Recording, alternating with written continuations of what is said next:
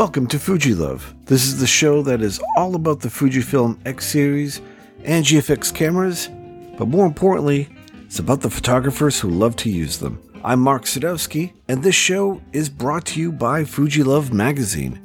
For the latest and greatest in all things Fujifilm X series and GFX, whether it's news, interviews, and so much more, head on over to fujilove.com. Subscribe today. And now, on with the show.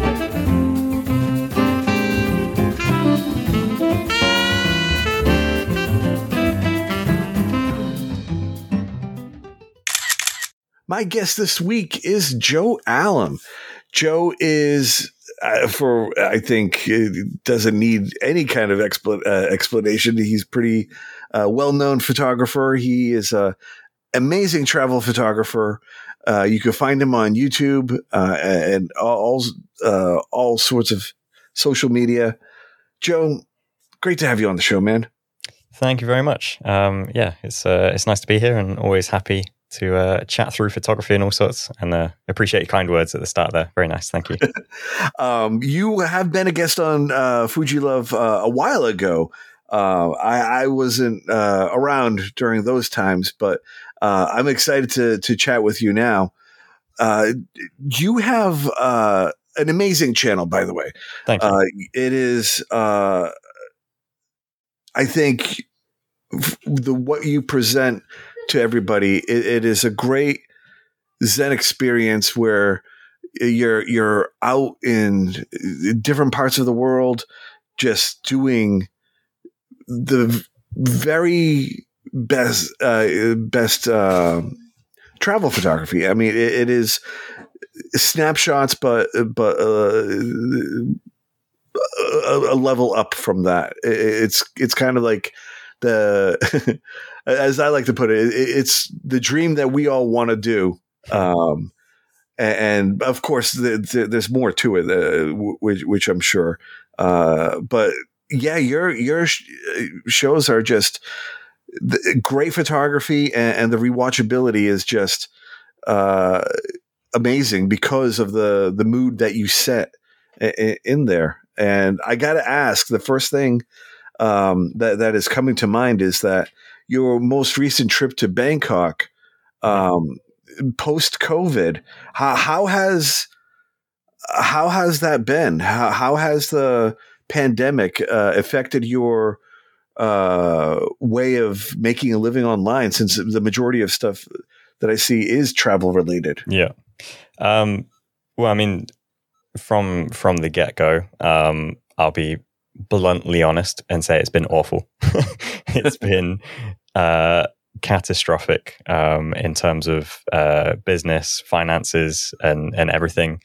If I'm truly honest, right now I'm probably in maybe the worst situation I've been since starting the channel. But on the flip side of that, the sort of break away from travel has just fueled that passion like no end. It's originally when COVID happened, and I was actually I went on a trip to Morocco just as things were like really starting to get gnarly in Europe, and it developed fast, quicker than I thought. And if I'm genuinely honest, I actually thought going to Morocco was the safest place to be. It felt safer being there than it did being in the UK.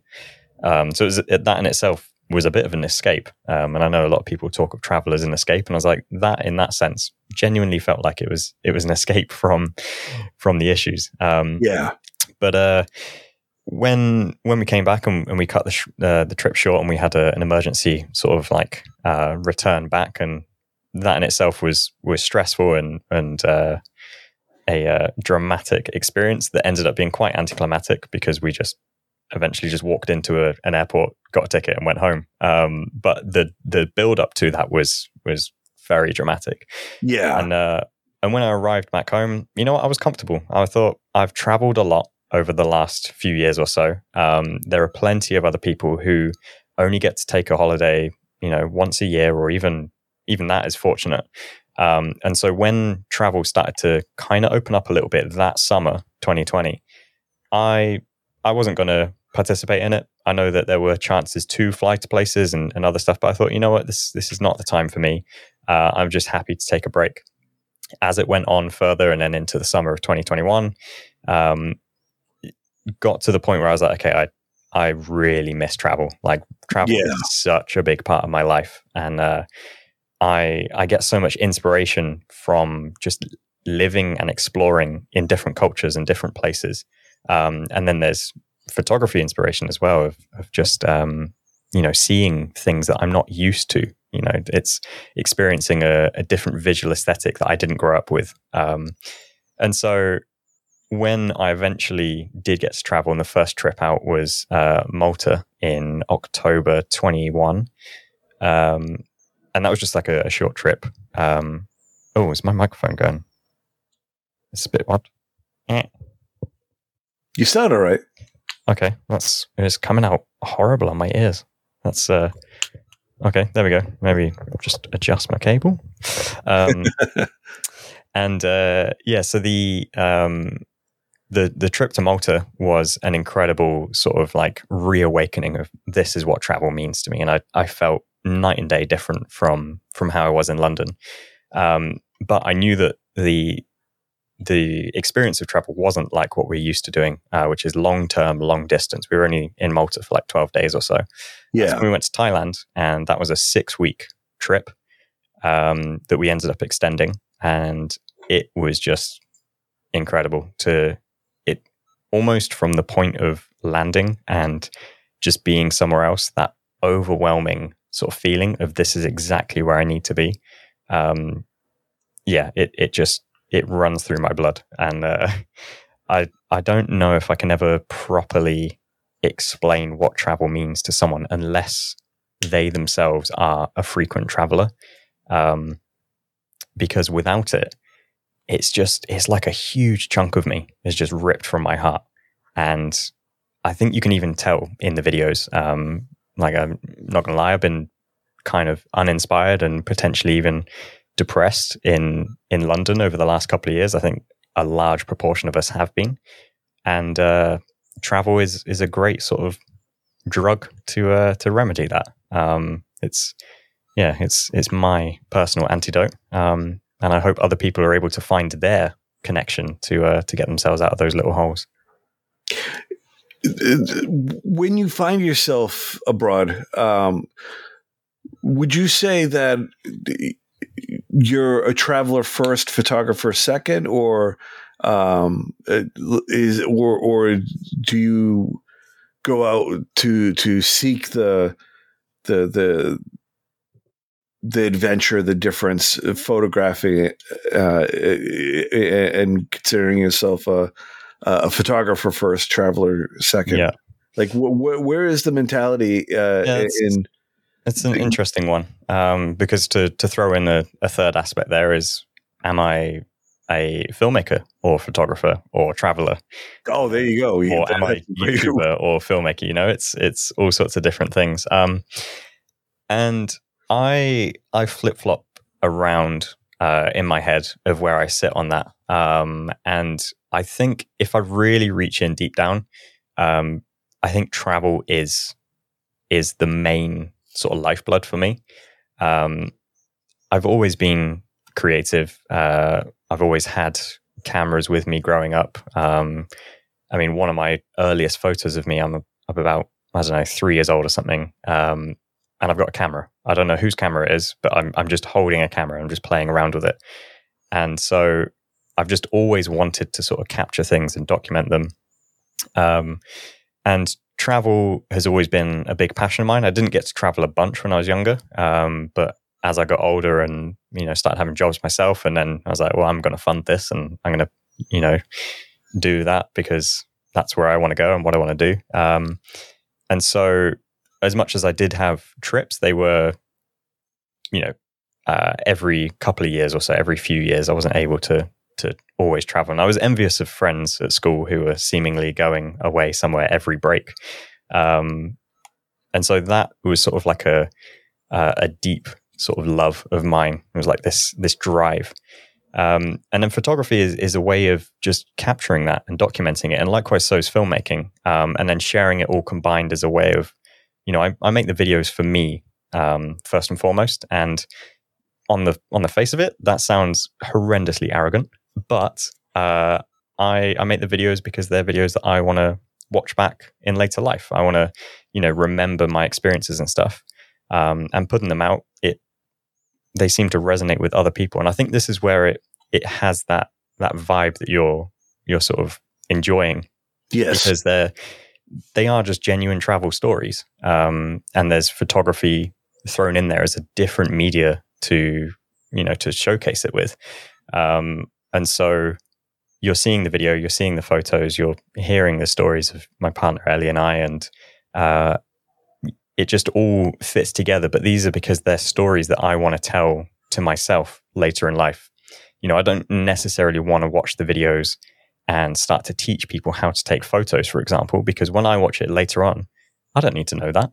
If I knew it then, I don't need to know it later. I don't need that sort of like tutoring aspect to the videos, which I think is something that a lot of people do question sometimes. They're like, oh, I wish you could, just share a little bit more on how you capture stuff. And it's like, I can, but at the same time, I don't want the channel to fall down that direction, because then it ends up being more and more work-based. And I feel like I've come far enough to really hold back from it feeling like I'm pushing it for a work or a business. Like, yes, it is a business, but it's I'm able to stay just this side of the line where I'm not forcing things for the sake of, getting better business and other stuff. I would agree with that. In fact, the photography feels like your anchoring point for your storytelling. It is kind of like,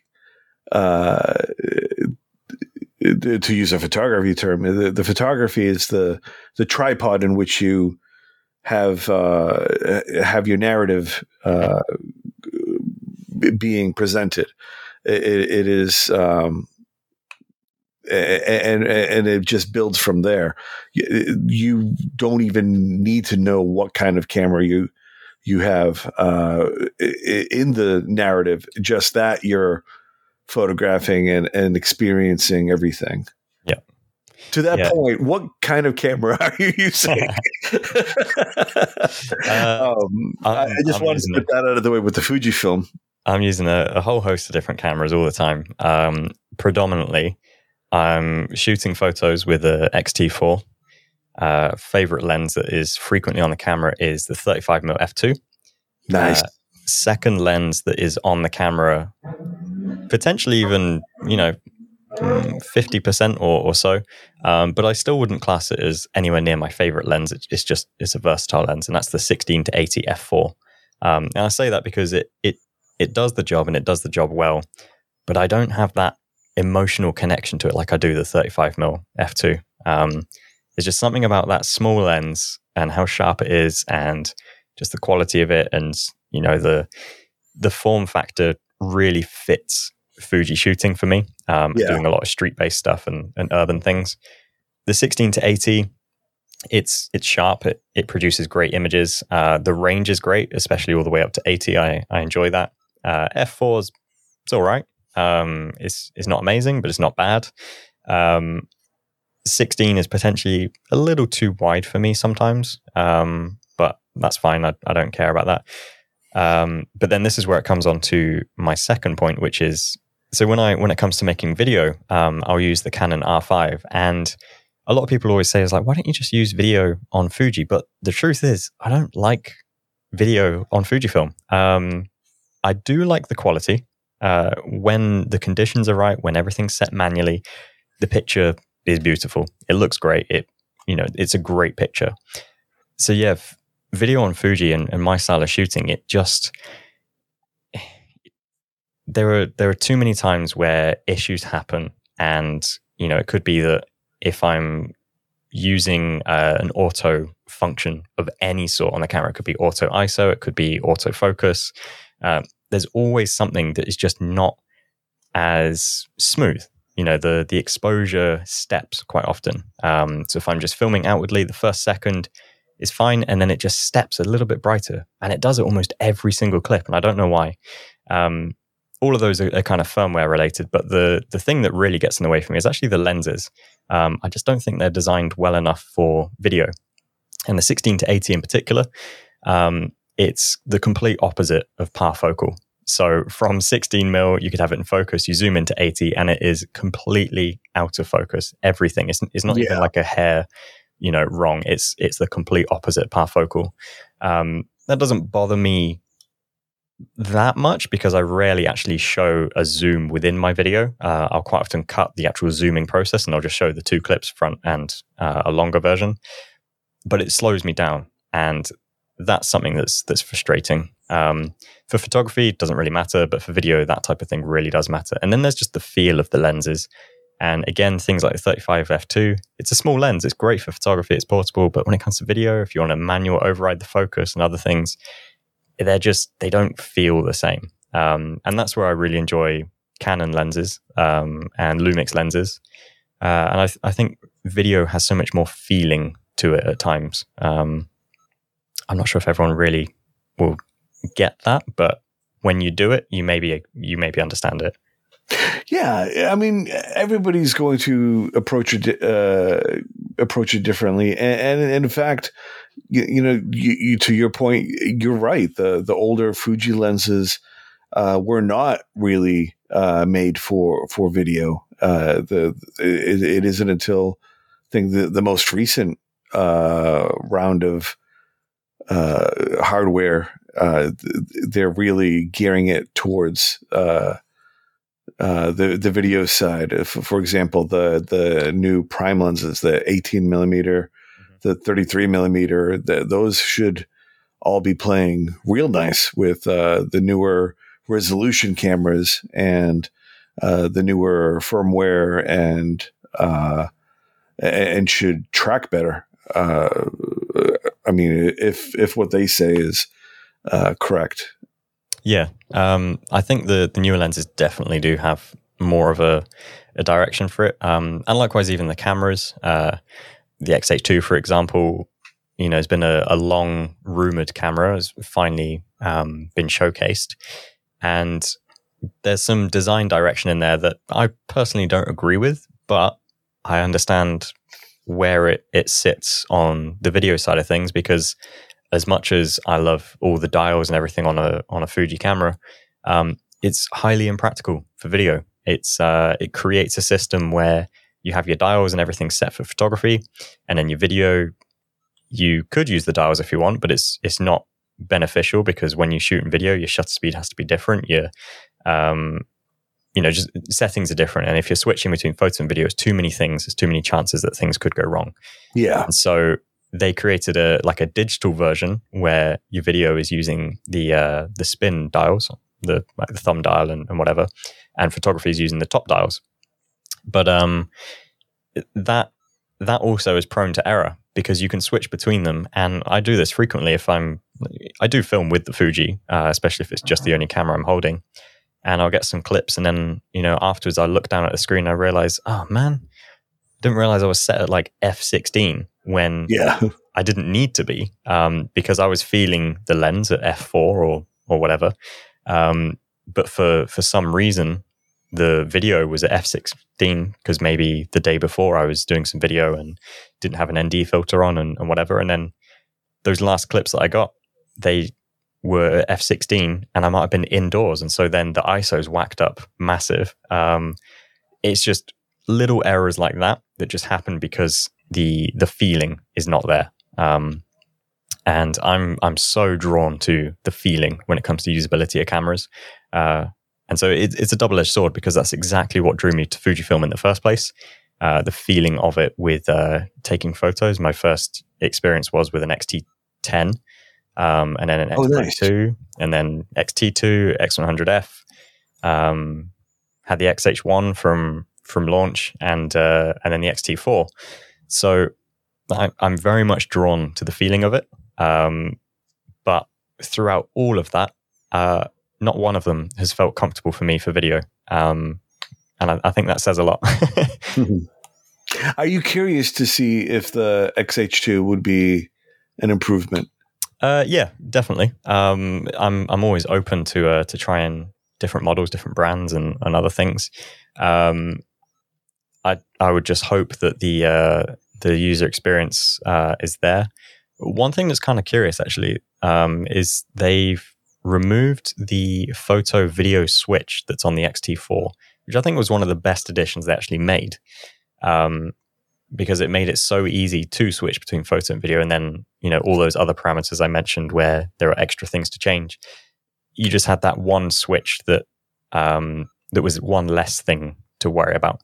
Or rather, you could do it with one hand because it's on the right side of the camera. Previously, you had to change the left side of the dial. I think on the XH1. Yeah, it's on the left side. And the XH2, it doesn't look like it's got a photo video switch. I might be wrong on that, but in all the... I could have sworn there was... I think it was in a different spot. I mean, I could check, but that would mean going out of my windows that I have set up here. They've got a dedicated, there's a dedicated record button. Yeah. Perhaps that, is a way around it where you then don't have to switch. You just press record. But the difficulty with that is from the moment you press record, that's the moment where you find out what your settings were. Yep. And so if you had it wrong, the first part of your clip is going to be realizing you've got it wrong, changing it and adjusting it. Whereas if you had that switch, you could go into the mode and think, I'm at f22, don't need to be at f22, because that's where the video was last set at. So yeah, those types of usability things on my mind all the time. And another thing actually, which is, not that we want to have personal digs and gripes or whatever, but the position of the iCup and the screen that pops out, less of an issue on, actually no, on fully articulating, it's still an issue. If you got the screen flat to the back of the camera, when you press record, the red flashing light is right below where the iCup is. And so where the iCup overhangs, if you're shooting from the hip, you can't actually see that it's recording. There's just no way of seeing that red light. And so you have to adjust your body position, therefore making the shot a bit unstable, just to check if you actually did press record or if you accidentally got it the wrong way around. Just little things like that. To me, what I enjoy is, and you see this on Panasonic and on Sony cameras, it does a massive red border around the screen to say, this video is recording. You're not an idiot. You've pressed the button. And those little visual cues and aids really do help. And yeah, it's little things like that really add up into the usability and functionality of it. Because on paper, everything kind of sits and looks amazing for video. And I could say the same with Sony and other brands, and likewise with Canon. There are many things on paper with Canon that just don't sound like a good idea.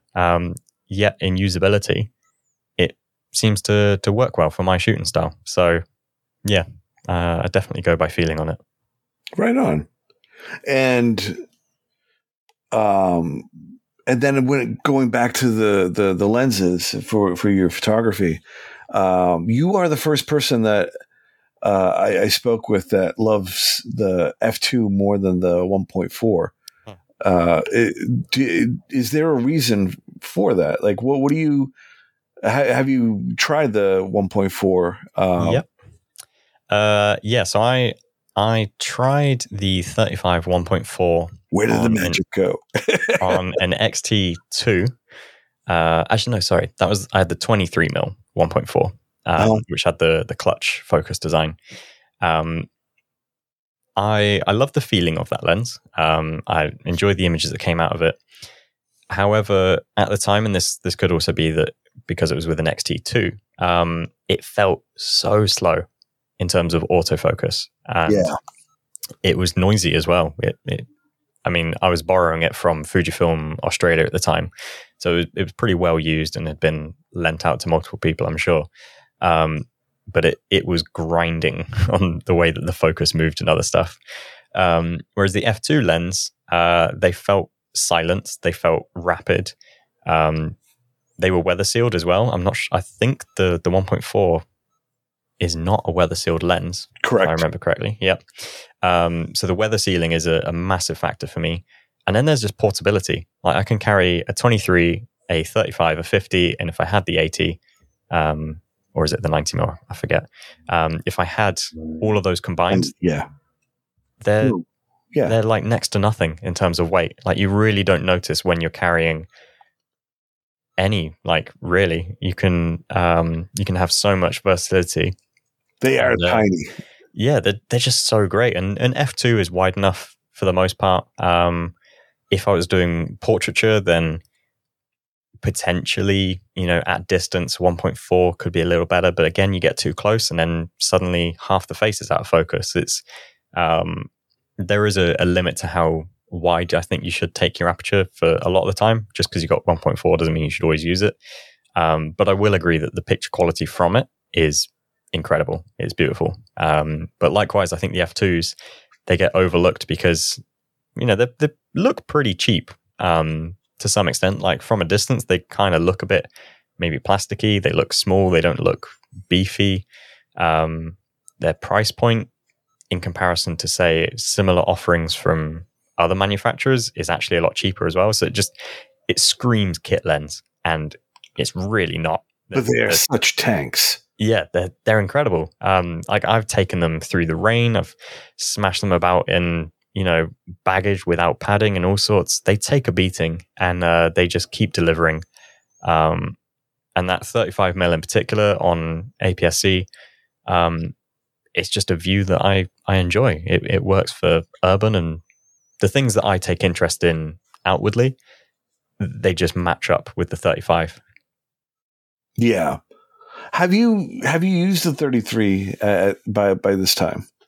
No, I've not. No, I've not used anything new from Fujifilm for about 2 years or so. Like I was part of the X100V launch. They invited me. Fujifilm Japan specifically asked for me to be a part of the launch, which happened to be in London in 2020. However, I wasn't given early access to the camera. I had it like the night before and was told that I couldn't take it out to shoot. And so even then, like the X100V, I've held it and I've shot with it in my little office, but I've not taken it out anywhere. And then since then, I've not had any real hands-on experience with anything new other than the X-T4, which I bought about 8-10 months later. So I've not tried any of the new lenses or anything, really. Are they good? I love the 33mm. A lot of people will still swear by the old 35mm. Yep. And I think it just blows it out of the water. Okay. The way I look at it is the 35mm, the first 35mm 1.4, that's the Godfather. And then this new 33mm, it's the Godfather Part 2. I see. It's its own set of magic that I absolutely adore. And I hate to say it, but like you're spot on with the assessment that the original one is a little bit on the slow side, and you just end up nailing more photos with the 33. Yeah. And like as much as I love the old one, this new lens is just miles ahead, and it can't be denied. Anybody much lighter, or is it similar weight? I don't notice the weight. It is a little bit heavier, but again, it's if you're using the X-T4, then it's negligible. Your center of balance is not going to be any different. Yeah. Because that has been a noticeable thing that I've seen with Fujifilm is this idea of like portability and small size is slowly like evaporating. It's there's less smaller lenses being sort of released, and it's kind of interesting. And I thought this was going to happen, to be honest, when mirrorless came about, that one of the biggest selling points for mirrorless in comparison to DSLR was they're smaller, they're lighter. And I just thought, well, what happens when the technology gets better that you end up having to make them as big as DSLRs again? Granted, the camera and the tech is going to be incredibly improved upon based on the DSLR, but this idea of making them smaller is going to be less of a selling point because they will just fill the available space. Like, we obviously got comfortable holding DSLRs because they sold and they worked. And so we're just going to return to that. You can't change human anatomy of hands being smaller and other things. So yeah, I think Fuji are kind of following similar steps where people are okay carrying bigger lenses and making the cameras bigger. But there's a part of me that's kind of sad about that because I do love the form factor of the Fuji cameras. There's something just really nice about how casual they are. Yeah. I think, well, look at it from this point of view. Like the very early mirrorless cameras, none of them were full frame. So it allowed them to be smaller. Mm-hmm. And they weren't looking to, none of them could compete with a regular DSLR with the flappy mirrors. Yeah. It was a new technology, still kind of getting its feet wet, and then for some reason, like I still don't. From my point of view, I still don't understand how we vilified the mirror so quickly in the DSLRs, because like the so-called improvement that we would get from mirrorless, like if you were a true professional, you really didn't need to see a preview of your photo when you knew what you were doing. And, yeah. I actually think about this a lot. And my perspective, like retrospectively, looking at that, is I feel like in the era of like the 2010s, we were still very naive into how the internet was working, even though the internet had been popularized for at least 10 years or so of most people having good access at home. From 2010 onwards, like Instagram only came out 2010.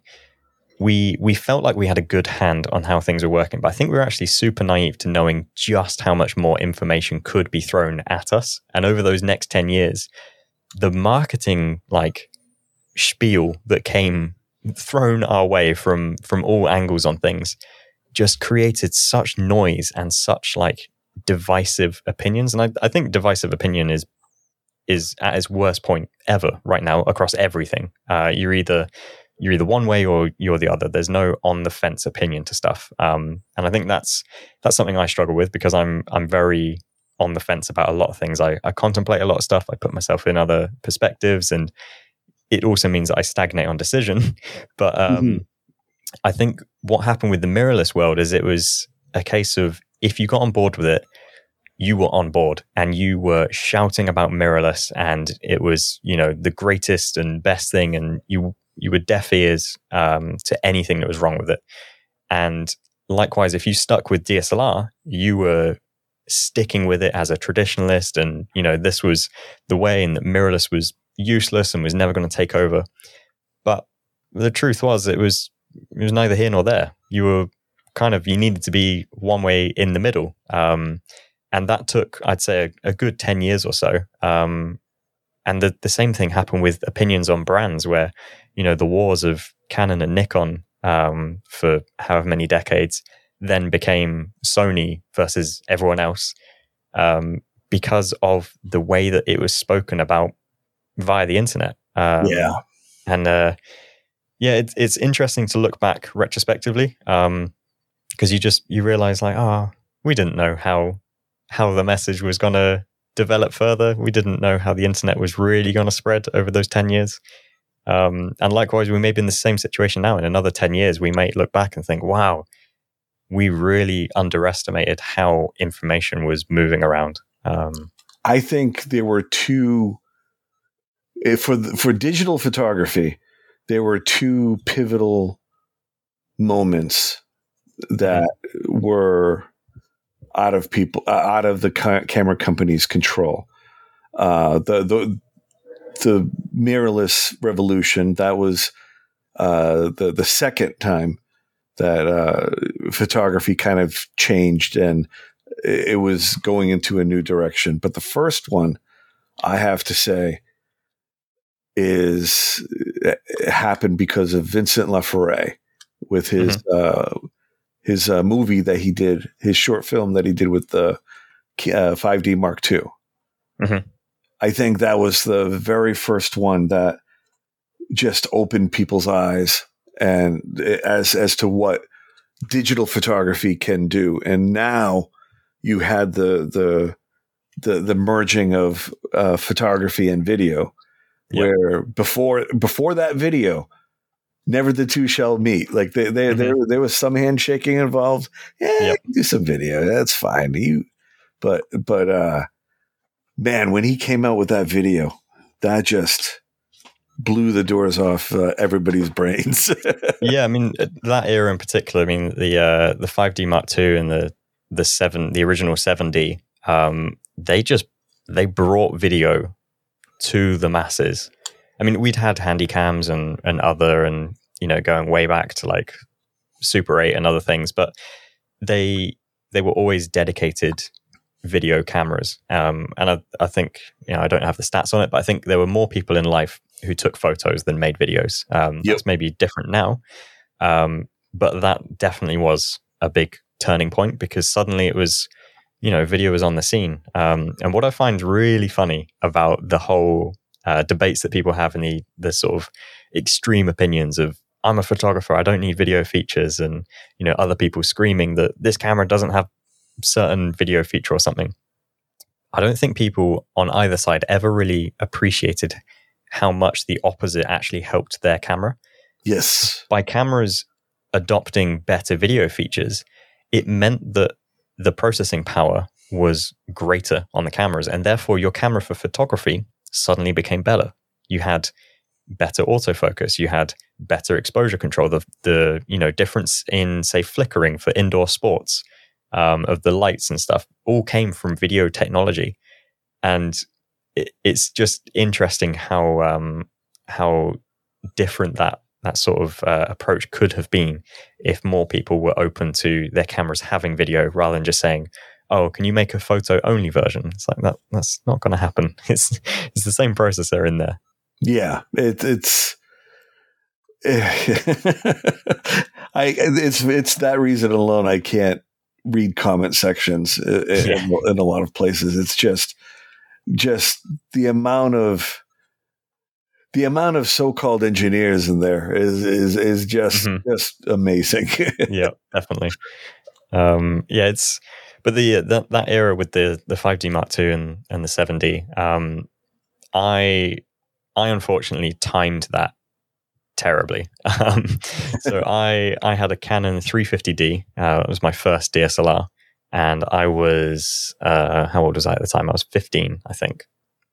And God, I'm old. I bought that off the back of doing some website design. Interestingly, was a brief that was given to me by my science teacher. He was a web developer in his spare time, and he couldn't take it on, so he passed it on to me, and then I built this website. Almost to the day of getting paid for it, I went out and bought a DSLR. I knew exactly what I was going to get. And then 2 or 3 years into taking photography seriously, I wanted to upgrade my camera, and the 50D had come out like 3, maybe 4 months earlier, and I was super excited for it. Like it had such a pro feel to it. Like it was a full magnesium alloy, and for those who may have used the 50D, it was a solid build. The 60D, unfortunately, not so much. The 70D, even less so. But the 50 was special.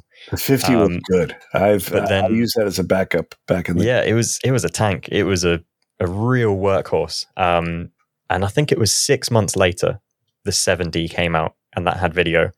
And then I forget if the 5D Mark II came out before the 7D. I want to say the 7D came out first, but I'm not 100% sure. I don't remember.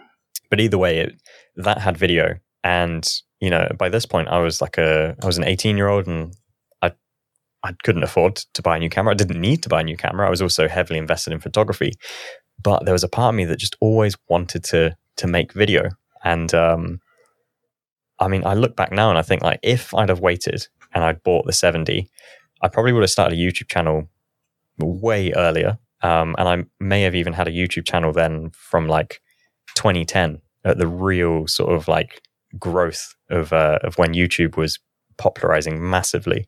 I was watching a lot of YouTube back then. I was watching all sorts of vloggers, and that was what started my inspiration. It took me another 4 years until I eventually turned the camera on myself, and that was because I bought the 70D. So it, you know, it was me just not having access to video.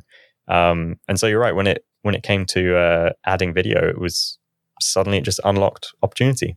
Yeah, it's just crazy how far it's come. And you know, whenever we talk about tech like this, start to feel like a bit of a grandpa, but it's nice to have been there for that journey.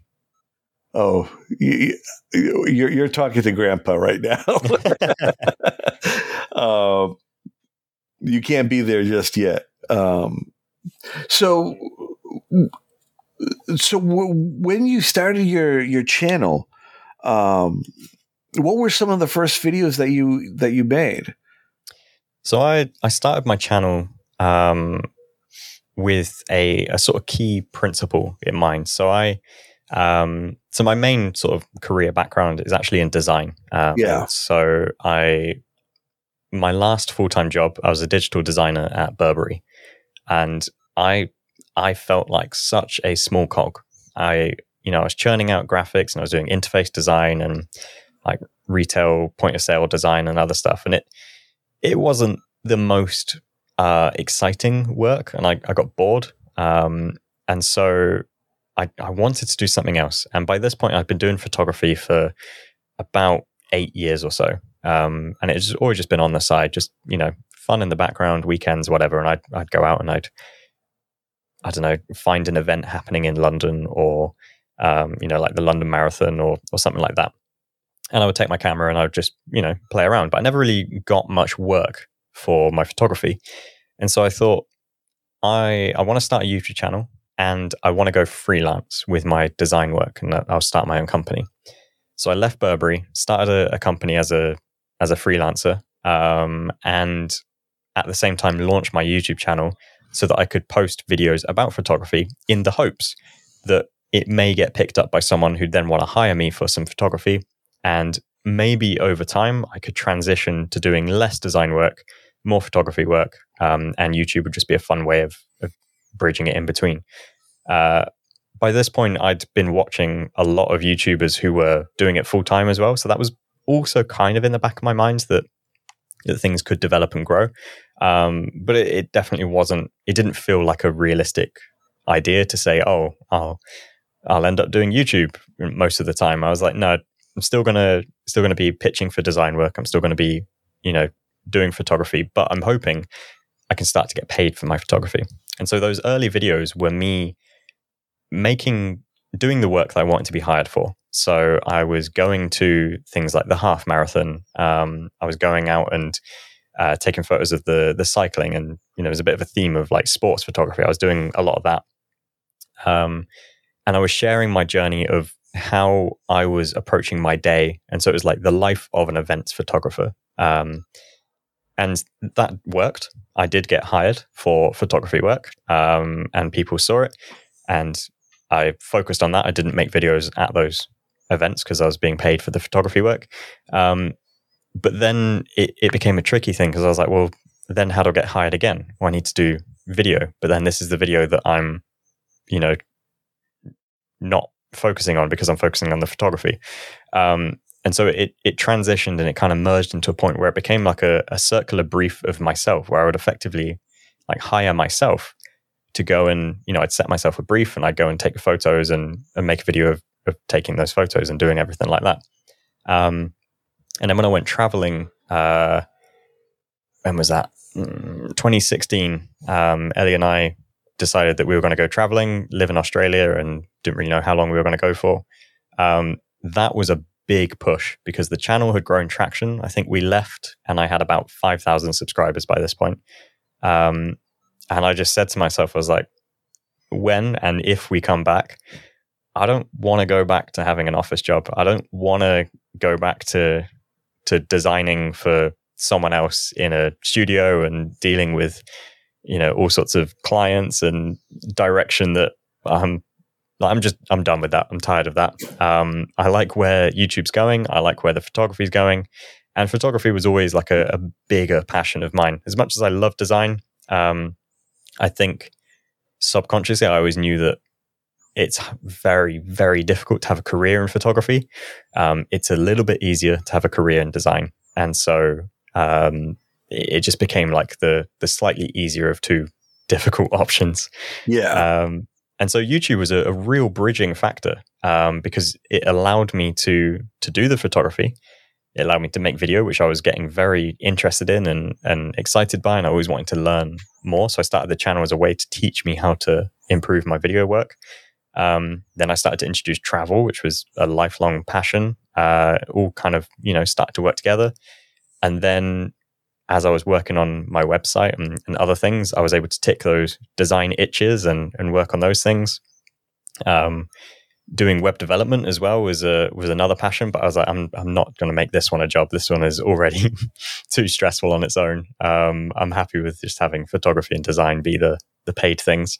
But it all came full circle where I was able to do all of these things that all supported each other and helped build what is my like online brand, I guess. And so, yeah, it's very fun to be involved with it. And as the travel went on, by the end of that year, so we left in January, by the December of that year, I think I was at around 40,000 subscribers or so. That's awesome. And then we came back middle of the following year, and I was like 60, 70,000 or something. And then by the end of that year, I was up to 100. And that was a real period of explosive growth. And I think one of the driving factors to it was this real desire that I want to make these videos documenting our personal travels. So at this point, they were all funded personally. So we'd saved up from, design work and other jobs and everything. And so there was like this real investment that we'd put in, and also this desire that when I come back, I just do not want to work in an office again. I'm going to make this work. And we did, potentially a little bit sooner than what was comfortable. So the first 6 months or so after coming back were pretty tight. But then from 2018 onwards, we were able to sort of, make it a little bit more comfortable. It's I wouldn't say it's necessarily been easy, but it's been fairly fluid up until 2020. Yeah. As you'll probably know, that Japan is a major focus for me on the channel. It's a huge, what I like to call like a character of the channel. We go to Japan in a normal year. We'd spend a fair number of months each year in Japan. I have a deep connection and love for the inspiration I get with photography there. The videos seem to be the most authentic and the most enjoyed by the audience. And so there was a long strategy leading up to 2020, that 2020 was going to be the big Japan year, of course, for the Olympics, but also for us personally on everything that we were tying in with that. And the government were introducing Japan to so many more people, and tourism was just doubling every year pretty much. It was explosive. And so everything leading up to 2020, and then for 2020 to go the way it did, was just a much, much harder fall than I think, we expected, or that other people have maybe experienced as well. And even, still now it's coming up 3 years and we've still not been back to Japan. That's a long time to have a big sort of thing missing from the channel and from inspiration and other stuff. Now, yeah. When when will you be able to go back? I'm unfamiliar with their travel restrictions right now. It's still blocked. So the borders are open for business travel, of which we're trying to get some business travel, but you have to be invited by a company, which we have plenty of connections, and we're trying to work together on projects. But yeah, if there was only one in particular, that would be. It's for some reason it's just delayed and difficult. It's I mean, it's very typical of Japan that there's a lot of paperwork, there's a lot of procedure and workflow, and we have people in Japan helping us and doing that, but it's just reaching dead ends. They're like, well, they can't even get a login, for example, to apply for the business visa. It's those types of blockades. As an individual traveler, you are unable to visit, but if you go on a package tour, that has been open for the last 3 or 4 weeks or so. The trouble is, that doesn't really suit us very well. We don't really want to, pay over the odds to go and on a package tour that you are kind of guided along every step of the way. And I would imagine heavily restricted to do. It feels restrictive. It doesn't suit us in the photography sense and other things. And also the cost of it is, we're having to be incredibly tight on a lot of things, both personally whilst we're living here, essentially off of reserves of the last 2 years or so. And so if we do go to Japan, it has to be the right type of investment. Predicting that independent travel may resume by the end of the summer.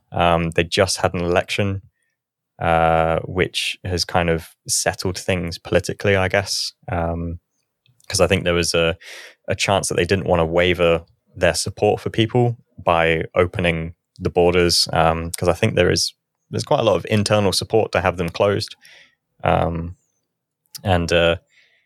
It's very, very tricky. And then the complete personal side of it is all of Ellie's family are in Japan, and she's not been able to see them. She would have to apply on different, passports. She's got a British passport, and it's a very lengthy and very frustrating thing. I can only imagine. We're waiting. Yeah, and then it kind of puts things in perspective to see how much hoops that even Fujifilm has to jump through to do their presentations, and just to run business as usual. Yeah, and they, one would assume, have like the government's ear and everything, and even with that, they have to,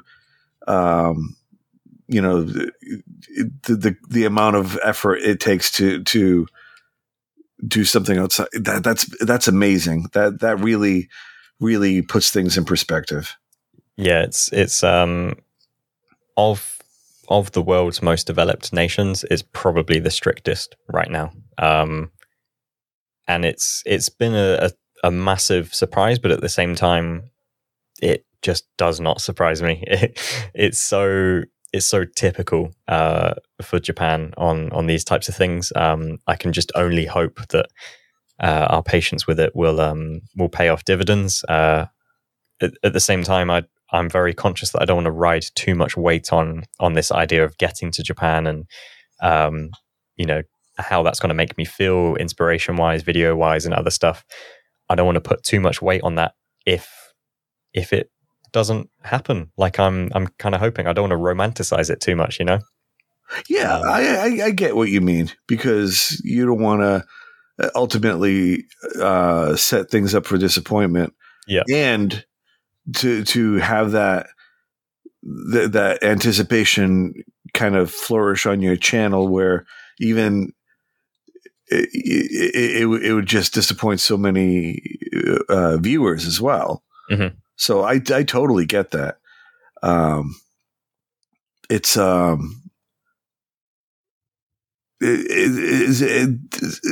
your line of work. There's I think there's a saying for poker players, and somebody can correct me if I'm wrong. But poker. If you're making a profession out of poker playing, it is the most difficult way to make an easy living, and that's kind of holds true for anybody who's a YouTube creator. It's on the surface, it looks like it's the easy life, but the amount of effort that you're putting into, your time management, your budget management, and of course your various stores, and you have to have multiple streams of income coming in, and just one disruption, like all it takes is for one advertiser to get something up their crawl, and all of a sudden YouTube slams the door on so many of its creators, and it's anything can happen. It is definitely. I mean, I've always taken the approach, like from the get go. I've always been aware of the fact that anything can happen, and that YouTube owes me nothing.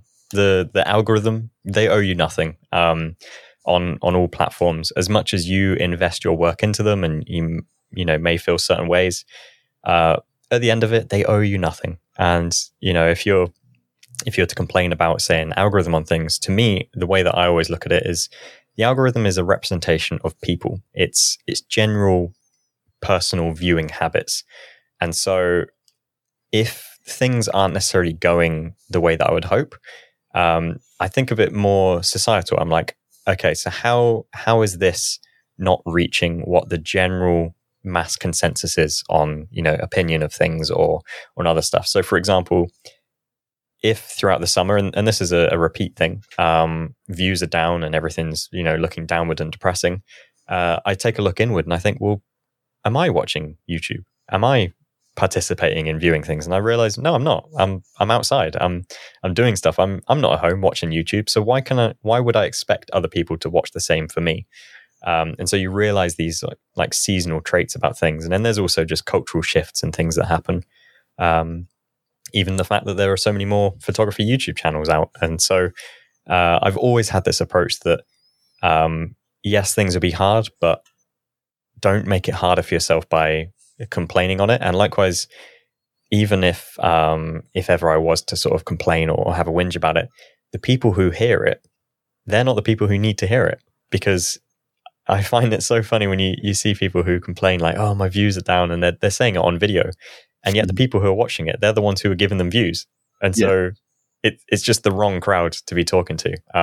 But that doesn't stop it being frustrating, for sure. I mean, I'm wearing, like you said, a budget cap. I'm doing the marketing. I'm doing the planning, the presenting, the editing, the logistics, operations. There's so much happening.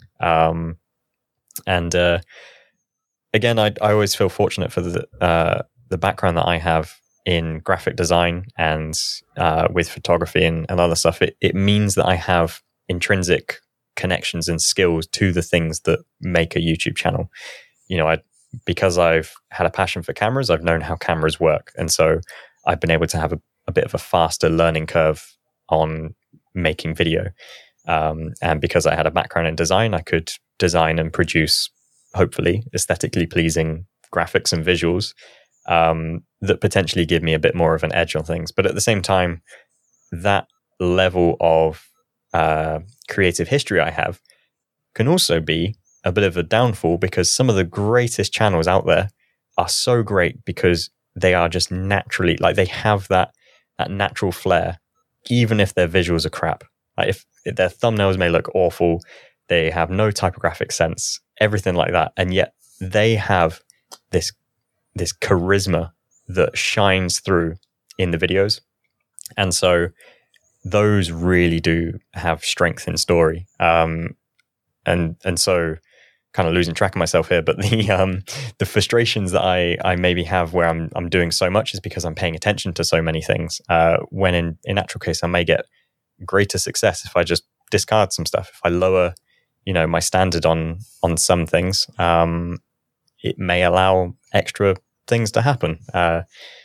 There's so much thought and psychoanalysis that happens from running a YouTube channel, and on the face of it, watching a video, it seems so easy and it looks so fun, and yet that in a sense is I've done my job correctly then, because if I've made it look effortless, if you get to the end of the video and you're like, oh, that flowed, that worked, if you haven't been frustrated by choppiness, jarriness in the video, then it's because the video has been edited well. So it's a double-edged sword.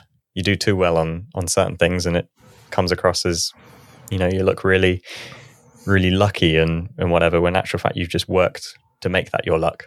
Right. Just to kind of wrap things up, where with the world changing, with travel being such a ever evolving thing now, where do you want to take your channel to next? Like, what are some plans that you're envisioning as far as like visiting, or maybe adding to, or maybe even subtracting? It's interesting because this is the chaos of my mind frequently, and has been for years. Because I have so many interests in various different things, I have so many different avenues that I could take the channel down, and they always contend with each other on, do I want to make it more photography based? Do I want to make it more tech photography based? Do I want to make it just more lifestyle, just more travel? I have all these personal interests in things like golf, for example. Play a lot of golf, never really show it on the channel. But I've started to share it in other places, and people have taken a lot of interest in it. So, there are all these different directions. And if I'm honest, I'm not 100% sure. My current focus, and in my most recent video that I put out, I think it was just last week, but was actually filmed a couple of months back, was an approach to improving my photography is actually me stepping away from doing photography vlogs. So what I've found is when I look at my photography, and if I want to improve it, and if I want to, I can see clearly in all of the images I take, I can see clearly how I would do it better if I had the chance again. And a recurring thing that happens is, because I'm also making a video about taking those photos, that immediately splits my mind into two places. I'm thinking about the video narrative, I'm thinking about the photo narrative, and I've also got two cameras on me. As I mentioned earlier, I like photography on Fujifilm, doesn't work so well for video. So always having two cameras and needing both of those cameras in order to feature the other camera in the content. And so this recurring thing that I've found is that one of them is always holding back the other. If I'm out taking photos and doing things, I can't necessarily make the best video of that travel destination possible, because I'm also focusing on photos. If I want to improve my photos, there's a certain limit I get to where I'm held back because I'm also thinking about the narrative in video. And so I come in waves of this, of wanting to improve one or the other. And at the moment, I'm wanting to improve my photography and just kind of find some different style and approach things slightly differently. And so my way of doing that is actually by stepping back from the video side of it and finding a different way of sharing my photos through the videos. So the channel is potentially going to open up a little bit more on a personal level, and that might actually just ease things a little bit. I think I became very conscious that I wanted the channel to be known as a photography channel. I think I maybe had some deep down frustrations where I felt like the channel was never properly seen as a photography channel, even to the point where all the major camera brands, for example, I don't really have connection with. And, it's only Fujifilm in particular, Fujifilm Japan and Fujifilm Australia, where I've ever had a deep connection. But Fujifilm UK, they don't really, I don't think they see my channel as photography. And so it's frustrating because I use Fuji all the time, and yet it's just not ever seen that way, and other brands as well. It's so I became conscious that I think I was thinking that the channel wasn't seen as a photography channel. And so I went hard into every video having some sort of photography narrative and spin to it. And over a few years or so, it starts to lean away from where the channel originally started, which was just me exploring things, especially when it came to the travel side of things. And it's okay if a video is not a photography focused video, because people have subscribed for me. It's my name on the channel. It's my experience and other stuff. So I think the channel may fall into line of being the lifestyle of a photographer rather than a photography channel. There's plenty of extra stories and logistics to tell of doing those travels without even taking a photo. So yeah, we'll see how it goes. But again, I think I'm potentially riding a lot of hope and optimism on Japan opening up. That will be an opportunity to experiment in new directions, because I know that Japan as a focus and a feature on the channel, that's going to be the familiar thing. So if I start introducing new changes and other stuff, it's not going to be too different because people are already there wanting Japan. So the timing of it feels right on it. But again, that just adds to the desperation of wanting to get there, because it's almost, but it's just out of reach. It's make that like a connecting narrative thread, kind of like the series, television series, where you have your regular episode, but there's always that connective tissue that kind of connects all the episodes together. Yeah, definitely. Yeah, and there's so many different running threads and other stuff. And I think in some instance, I maybe just held on to the photography thread a little too tightly. Not to say that it's going to stop being a photography channel. Definitely not that at all. But I think people are open to exploring deeper in the videos, and I want to share deeper, and I want to share more on different things. And by effectively, I guess, making the same type of video, like a photography vlog, over and over, I still enjoy making them. I still love making them, but I can see that if things carry on, there could come to a point where I won't enjoy making them. And I don't want that to ever happen. I don't want to lose that passion for it and feel like I'm forcing myself to do it. So it's almost like a quit while you're ahead type of situation, except it's not quit. It's like slow down a little bit whilst you're ahead. That makes sense. And hey, if anything else, you could always add food to it, because you guys seem to go to some really awesome restaurants. Yeah. So Ellie's a massive foodie.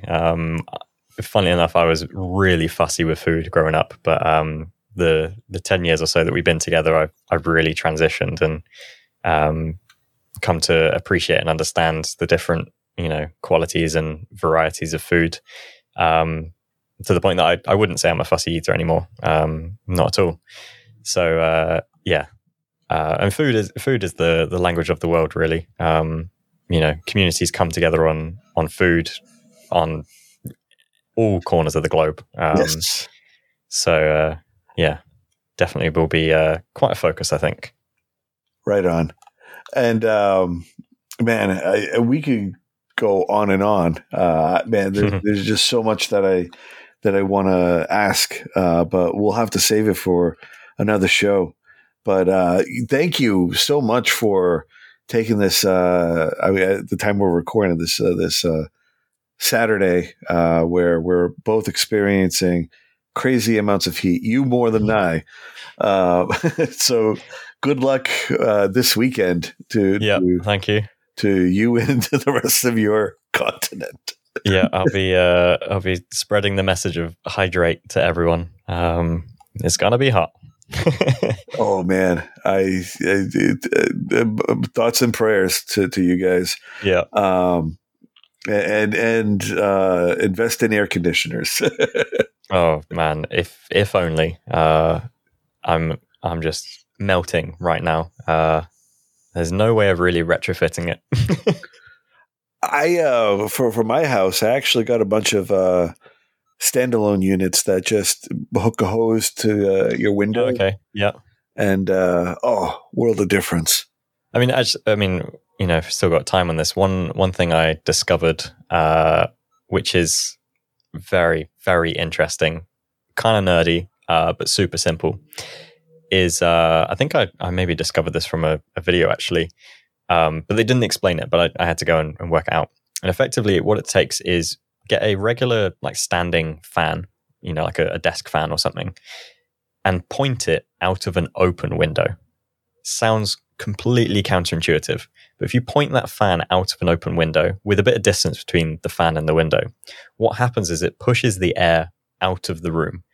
And my understanding of it is that when you remove the air, and hot energy always transfers to cold, it's warmer inside, and so that hot is diluting with the cold outside, but it's creating room for air to move around in your sort of flat, in your room. And so that greater airflow lowers the temperature. And honestly, within a minute or two, pointing a fan out the open window, it's a couple of degrees cooler, and it's been magic. I'm loving it. It's so totally good. Get the air circulation going. If you can get the air, if you have an open enough space, on the opposite side, have the air coming in, and then on the opposite side, have the air going out. Yep. And, you almost need like some sort of suction, like vacuum, bringing it in. Yeah. And then you have yourself a wind tunnel. Oh yeah, there were plenty of tricks that I had in my house, but nothing works better than the AC unit. Yeah. But yeah, be safe out there, and once again, thank you so much for being on the show. But before you go, why don't you tell the world where they could find you on Instagram and on YouTube? Sure. Well, yeah. First of all, thanks for having me. I really appreciate it. Always, happy to chat travel, cameras, food, all sorts. And for those of you who also want to join in with the conversation, I can be found on YouTube. That's Joe Alum, and likewise on Instagram, Twitter, pretty much all the socials. Username is just @JoeAlum. Awesome. Yeah. Very good. So anyway, thank you so much again, and we'll bring you back next time. And hey, if you do end up using the 33 millimeter or the XH2 and want to give your thoughts, definitely come back on the show, because I'd be really curious to see what you have to say. Yeah, no, that'd be fun. Yeah, I appreciate it. Thank you so much for listening. I hope you enjoyed the show, and I hope to see you back next week. I wanted to also mention one more time that this is brought to you by Fujilove Magazine. For the latest and greatest in all things Fujifilm X-Series and GFX, head on over to Fujilove.com. Subscribe today. And my name is Mark Sadowski. You can find me on Instagram or Twitter, mostly Instagram though. I'm @Mark Sadowski, that's Mark with a C. And you can also check out my other podcast, Xmark. It's a Fujifilm-esque kind of show, where it's more spice of life and pretty infrequent. But if you want more of my voice, that's the place to check it out. Thank you for listening, and we'll see you soon.